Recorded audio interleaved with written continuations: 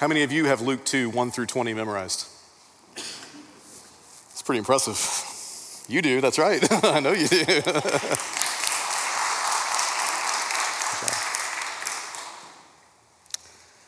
There was a man sent from God whose name was John. And he came as a witness to testify concerning that light, so that through him all might believe. He himself was not the light. He came only as a witness to the light. This is the word of the Lord.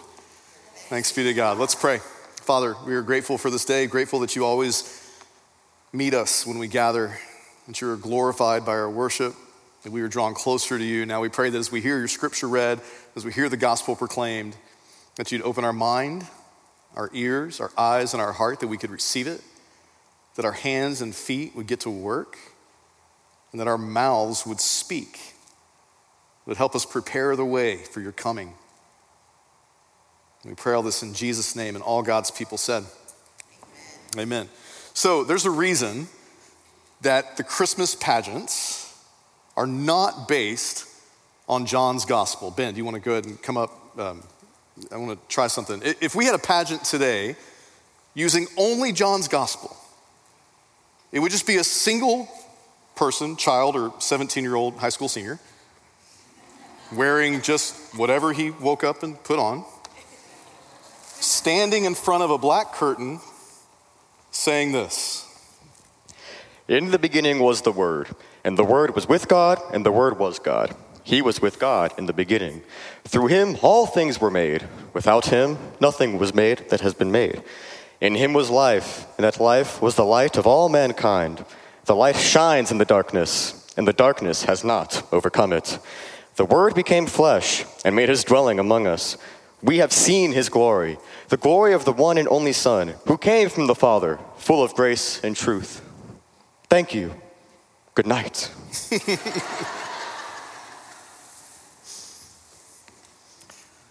All I'm saying is she had it memorized. So I don't know. I'm just saying. In his defense, I didn't ask him to do this until late last night, so it's all good. But so that's the Christmas story in its entirety, according to the Gospel of John.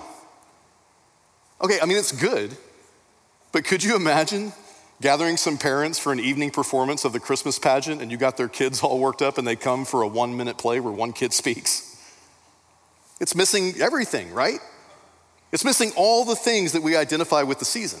I mean, there's no family on a journey to Bethlehem. There's none of the women that are in our painting.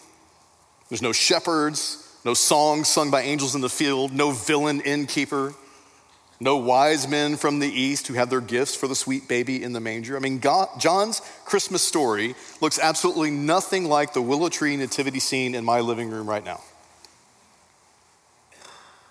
But it's still the Christmas story. You see, Christmas in the Gospel of John, it tells the same story as the one we find in Matthew and in Luke. It is the same story, but it's from a very different perspective. See, the Gospel of John is telling the story of the eternal Christ, the truth that Jesus was present with the Father and the Spirit at the moment of creation. John says that Jesus was the word that God spoke when he said, "Let there be.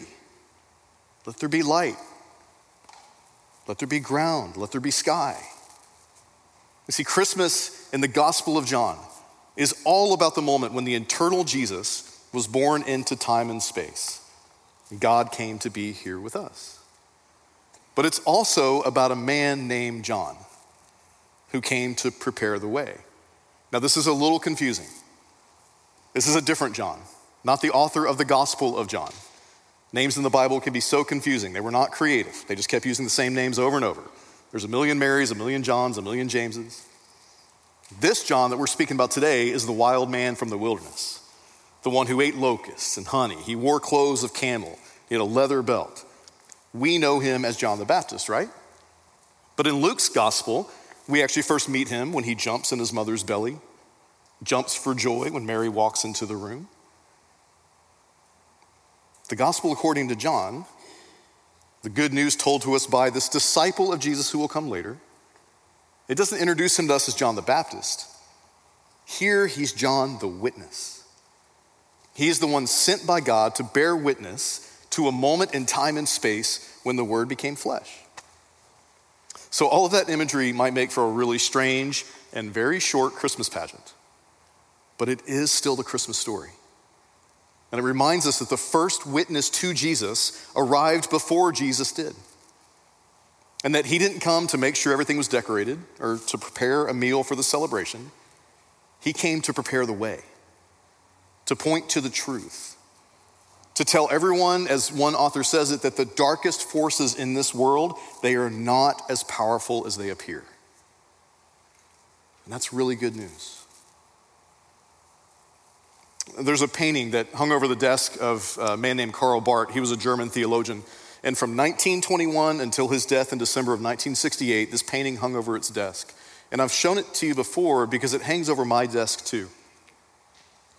This is John the Witness, the Word of God in his left hand, the Lamb of God at his feet, pointing to the Word made flesh, the light of the world on his right. Now, one of the things that's so powerful about John's witness is not because of who he claimed he was, but because he clearly explained who he was not. John chapter 1, after the section that Ben read, it goes on to say this in verse 19. It says, "Now this was John's testimony when the Jewish leaders in Jerusalem sent priests and Levites to ask him who he was. He did not fail to confess, but confessed freely, 'I am not the Messiah.'" John was a witness to Jesus with his voice, later with his baptisms, with his finger pointing to Christ. Even in the womb, John is pointing to Jesus, jumping for joy when Mary walks into the room. But his most important witness, I think, was his humility. Look, John was weird. He was weird, but he was really charismatic. And he gathered a lot of people to his cause. He could have very easily started his own movement in his own name. But he says, it doesn't matter who I am. What matters is who I am not. All that matters is who Jesus is. John confessed who he is not so that he could better proclaim the one who is. That's humility. Guess where he got it from? It runs in the family. I want you to listen to this from Philippians chapter 2. This is one of the most famous songs to come out of the church in the first century. It's known as the Christ hymn. The author Paul, he's telling his people, he says, "Do nothing out of selfish ambition or vain conceit." This is his letter to a church. He's saying, "Rather in humility, value others above yourselves, not looking to your own interests, but each of you to the interest of the others." And then he goes on to tell them why. And this comes from Philippians 2. If you don't have it open, you can go read it later. He says, "In your relationships with one another, have the same mindset as Christ Jesus, who being in very nature God, did not consider equality with God something to be used to his advantage, but rather he made himself nothing, taking the very nature of a servant, being made in human likeness, and being found in appearance as a man, he humbled himself by becoming obedient to death, even death on a cross. Therefore God exalted him to the highest place and gave him the name that is above every name, that at the name of Jesus every knee should bow in heaven and on earth and under the earth, and every tongue acknowledge that Jesus Christ is Lord, to the glory of the Father." Amen? That's a good hymn. You see, John the Witness is actually not the point of today. John the Witness is just the entry point. He prepares the way. He is a humble witness to the humility of Jesus himself. And we know the humility of Jesus from Scripture, of course, but we also are witness to the humility of Jesus every time we set up those nativity scenes in our living room at Christmas. I mean, they're beautiful and they're sweet, but if we let them, those little nativity scenes, wherever they came from, they invite us to ask a really challenging question. If I were the king of all creation, what kind of appearance would I make when I decided to step into it? When the creator of the universe, the King of Kings and the Lord of Lords, when he entered into history, how did he do it? So I want to do something. I hope this isn't silly or cheesy. We look at these nativity scenes, but I wonder, what if we didn't just look at it? What if we got in one? So you thought this was for the kids when they sang it. It wasn't. This is for me. I want to try to imagine exactly what it was like. If I'm going to bear witness to the humility of Christ, I need to take really seriously what that looked like on the day he came into the world. So I want to ask some questions. And these are rhetorical, but Bill Ford's not here, so I didn't need to say that. Okay. What do you see? What do you see at Christmas time each year? You have the colors of Christmas. You have red, white, and green are everywhere, right? We have those light shows in our front yard. Anybody in here have one of those light shows that's like synced to music and keeps your neighbors up all night? Or now you're not going to admit it if you do, right? But we have these extravagant light shows that are just awesome. We have red paper cups that come from the Global coffee shop. Apparently people wait in line to get them when they first come out. We have ugly sweaters. We have elves on shelves. We see gifts under the tree, assuming the report from the elf was good. We see people scrambling around the stores at the last minute, sometimes on Christmas Eve, just to see what's left. This year, we might see people waiting in the front yard for Amazon or UPS to arrive. We also see the reality of people who are lonely and in need this time of year, and we see that in a lot of different ways. These are just some of the things that we see at Christmas. So I wonder, just for you, rhetorical for a moment, what does Christmas look like for you?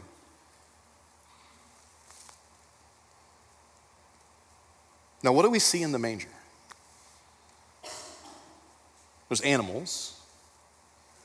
And we know that because in the manger was a feeding trough that was just the right size for a baby who was wrapped in swaddling clothes. Thankfully, we didn't see CPS coming to do something about that. Now, the shepherd and the wise men, they saw angels, but what did they see next? They saw an overwhelmed but committed husband standing next to a sweet wife as she's suffering in pain, wiping the sweat off her forehead. This awkward but beautiful fight to bring a child into the world, those were the sights of Christmas in the manger. At Christmas, what do we hear? When we start decorating at our house, we just fire up the Christmas playlist that we've had for a long time. And without fail, a song from the 1984 album, Once Upon a Christmas, by Dolly Parton and Kenny Rogers, starts to play. And I'm telling y'all, that's the moment that Christmas begins for me. Judge me all you want, we all have our weird traditions. But that is a great memory from my childhood. As soon as my mom would fire up that album, we'd start to decorate and it would begin to feel like Christmas in our home. And as silly as mine starts, the sound of Christmas that pulls everything together for me is the sound of this congregation singing Silent Night on Christmas Eve. So what does Christmas sound like for you? And what did it sound like in the manger? The shepherds, the wise men, they heard angels, but the night that Jesus was born was filled with chaos and noise. The noise of animals, the screams of labor pain and childbirth. I imagine that there was a moment, like a holy moment of silence when Mary first held that baby in her arms. But that moment was absolutely, without a doubt, interrupted by what? Go ahead, not rhetorical. That baby crying all night long, night after night. The sound of sleeplessness for Mary and Joseph. These are some of the sounds of Christmas in the manger. Now, what do you smell at Christmas? Maybe it's peppermint mocha, cookies, fire in the fireplace. In our house, it's this subtle mix of pine, a little cinnamon, and then whatever scent Joanna Gaines has chosen for the season. When the family gets together, it's either fried turkey or fajitas, along with the smell of my brothers-in-law. Now, there can be the overwhelming smell of cologne at the department stores as we're shopping. Or maybe it's that familiar smell of the Houston Food Bank or the Star of Hope or any of the places that we go and serve those who are in need. What are the smells of Christmas for you? What are the smells of Christmas for you? And what do we smell in the manger? That's a fun one, right? I mean, okay, what do you think they smelled, honestly? Like, the shepherds were likely teenagers. But do you think that they went home and took a quick shower and then sprayed themselves with way too much Axe body spray before they went to see the baby? They stunk. Bad. And maybe the wise men had some cologne along with them, but they had just gotten off a really long road trip. How do you smell after a really long road trip? There's the smell of hay and straw. I totally don't know the difference between the two. Somebody after the last service tried to explain it to me, and I still have no idea. There's the smell of animals. Our little nativity scene at home has a donkey and some sheep. And I have no idea what animals were there, but I know there were animals there, and what smell comes along with animals? But there was also the smell of a baby. And I mean, granted, those things can make some pretty awful smells every once in a while. But most of us, something happens to us when we smell a baby. Those are some of the smells of Christmas. What does Christmas feel like? For us, it can be both cold and warm. One of my favorite things to do with my daughter Anna is to go for breakfast early before school, on the way to school, especially when it's like a cold December morning. Go to La Madeleine. If we get there early enough, we can sit in front of the fireplace and we can eat our American breakfast at the French bakery. But at Christmas, we feel the paper covering the gifts. We feel the texture of ribbons and bows, the sap from the pine tree in the living room. Some feel other things, like the experience of loneliness and sorrow. So what does Christmas feel like for you? What did it feel like in the manger? Of course, they felt the straw and the hay. They felt the hard, rocky ground, the dirt that covered that ground, the discomfort of giving birth in such a dirty place. They felt the pressure of giving birth, and I mean like literally the physical pressure and pain of childbirth, but also along with the pressure that Mary and Joseph must have felt leading up to and definitely afterwards of the fact that they had to care for and provide for the Son of God. It's a lot of pressure. I mean, these are the sights and the sounds and the smells of Christmas, the feels of Christmas. And if you were the king of the universe, I wonder, is this how you would make your entrance? As much as we're able, we would never make this kind of an entrance anywhere. I mean, if we're able, we clean ourselves up, we make ourselves presentable no matter what we do. Sometimes it's just a sign of respect. And that's fine, it's good, it's okay to come to worship showered and fresh. It's okay, I actually recommend it. It's not a bad idea. And it's okay to come wearing your nicest as a sign of respect for God and for others, no problem, all good. But y'all, we know, especially in light of this manger, we know that none of that is required. We know that we are not required to make ourselves clean and presentable before we are accepted and loved by God. That we are invited to come to the smelly and noisy manger scene, carrying with us all the chaos and the mess of our lives. And the incredible thing about the gospel is that we're then invited to leave that chaos and mess at the foot of the cross, to trust it with Jesus, that through the power of the Spirit, he can make us clean in ways that actually matter to God. And that's good news. If you were the king of the universe, is this how you'd make your entrance? Is that how you would receive people when they come into your presence?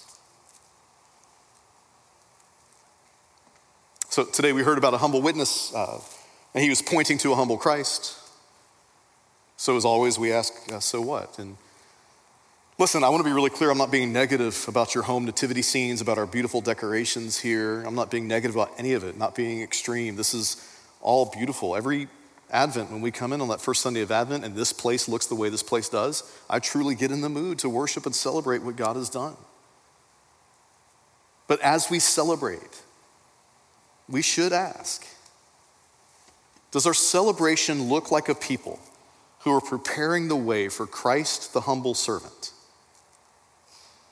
Or if somebody who has no idea what we're doing Might it look to them like we are preparing the way for some self-important king?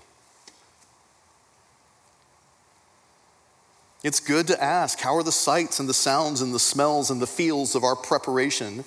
How are they a witness to the humble servant that we gather together to worship? You see, John prepared the way, and he did it in humility. And he did it confessing that he's not the Messiah, so he could clearly point to the one who is. So how do we follow his model? How do we do that today? How do we bear Christ in the world with the humility of Christ in us? John did it by holding tight to the word of God in one hand and pointing to the crucified and resurrected Christ with the other. It's a really good image. So practically, the way this will play out in each of our lives is probably going to be a little different. Every one of us is equipped and gifted in different ways. So the way we prepare the way and point to the Christ is probably going to be unique to us. So I'm not sure exactly how this sits with you. I don't know exactly how you are to bear Christ into the world with humility. But I do know that John used his voice. That is one way he pointed to Christ. So maybe today, one thing we can do is we begin to think about how we can train our voices to do the same. And one way we can train our voice, maybe the right place to start, is by learning when and when not to use it. I think especially at this time of year, when we have the opportunity to tell the world the most beautiful story in the universe, the reason for our hope, for some reason, especially at this time of year, Christians start getting nervous. And we tend to get really sensitive about the way the world around us is celebrating. We get really concerned about the language they use. And look, absolutely, we need to keep Christ in Christmas. Absolutely. But why would I expect somebody who doesn't believe in Jesus to do the same thing? I will never understand why Christians expect non-Christians to live as if they are Christians. They're not. Why would we expect people who don't give the Bible authority over their lives, why do we expect them to live by its teachings? And who do we think that we are to judge them if they don't? Remember, we've said this before, but who are we? We are just them before somebody told us the good news. So maybe rather than judging and condemning when someone says happy holidays instead of Merry Christmas, maybe we could figure out a way to point to Christ by looking for a way to invite them into the family instead. Start with invitation rather than judgment and condemnation. Now, John the Witness, he used his voice to judge and condemn. He absolutely did. He was like a firebrand. He didn't hold back. But who was that judgment and condemnation reserved for? If you know the story, you know it was reserved for the religious people of his day. The religious people who were missing the point. But to an unbelieving world, he pointed to Jesus so that they might come to believe. So we can train our voices by learning when and when not to speak. Another way to train our voice is to start with our ears. And every day there are different voices that are finding their ways into our ears, into our minds, into our hearts. All kinds of voices, whatever news feed or paper we read or follow, the channels that we watch, the podcasts, the YouTubers that we follow. I mean, there are so many different voices, and each of them is a threat to drown out the voice of Christ. We could take this season and we could silence those voices for a bit. And we could fill our minds and our hearts with the words of our humble Christ by just reading through one of the Gospels. They're not that long, you could read through all of them. Just gather together and worship, to study together, to serve together, to build real community together, to drown out the voices outside and turn to the only voice that really matters. And find ways to do that together. There's a YouVersion Bible app online that you can download today that has 1 million reading plans you can choose from. Bill Ford has read them all. If you want some suggestions, grab a couple people, read the Bible together. Let other voices infiltrate you this season rather than the voices that we hear all year long that are trying to drown them out. We can also train our ears by just listening to the needs of others. Concerning ourselves more and more with others, learning to see the best in others, and in doing so, maybe becoming less and less concerned with what they think about us. We can learn to worry more about the real needs of others more than we worry about the things that we want and desire. I think all of this is the model of Christ. I think this is what C.S. Lewis said. It's what he had in mind when he famously said that humility is not thinking less of yourself. It's just thinking of yourself less. It's really good. It sounds a lot like this. In humility, value others above yourselves, not looking to your own interests, but each of you to the interest of the others. This is humility in action. This is one of the best and most accurate ways that we can recreate what happens here each and every day in the world. This is the way of Jesus. And the good news of Christmas is that because of Jesus, this kind of humility is possible, even for somebody as prideful as me. This is the way of the disciple who's preparing the way for the coming of our humble Christ. And glory to God in the highest. Amen. Let's pray. Father, we are thankful that you call us together. And that as we gather together, we are reminded of some alert and alarm. Sorry, my phone was calling 911 in the middle of my prayer. Awkward. Everything's okay. Father, we are grateful that you give us such a humble example of what it means to trust and follow you. We pray that we would take time this season not to reject the things that are familiar and comforting to us, but that we would just remember that they are not the point. To remember what happened that night in the manger, and to remember that that story leads us to the cross. So guide us this season. Remind us of what truly matters, and teach us how to prepare the way and point to Christ each and every day, everywhere we go, with the humility of Jesus himself. And we pray all this in the name of Jesus Christ our Lord, and all God's people said, Amen. Amen.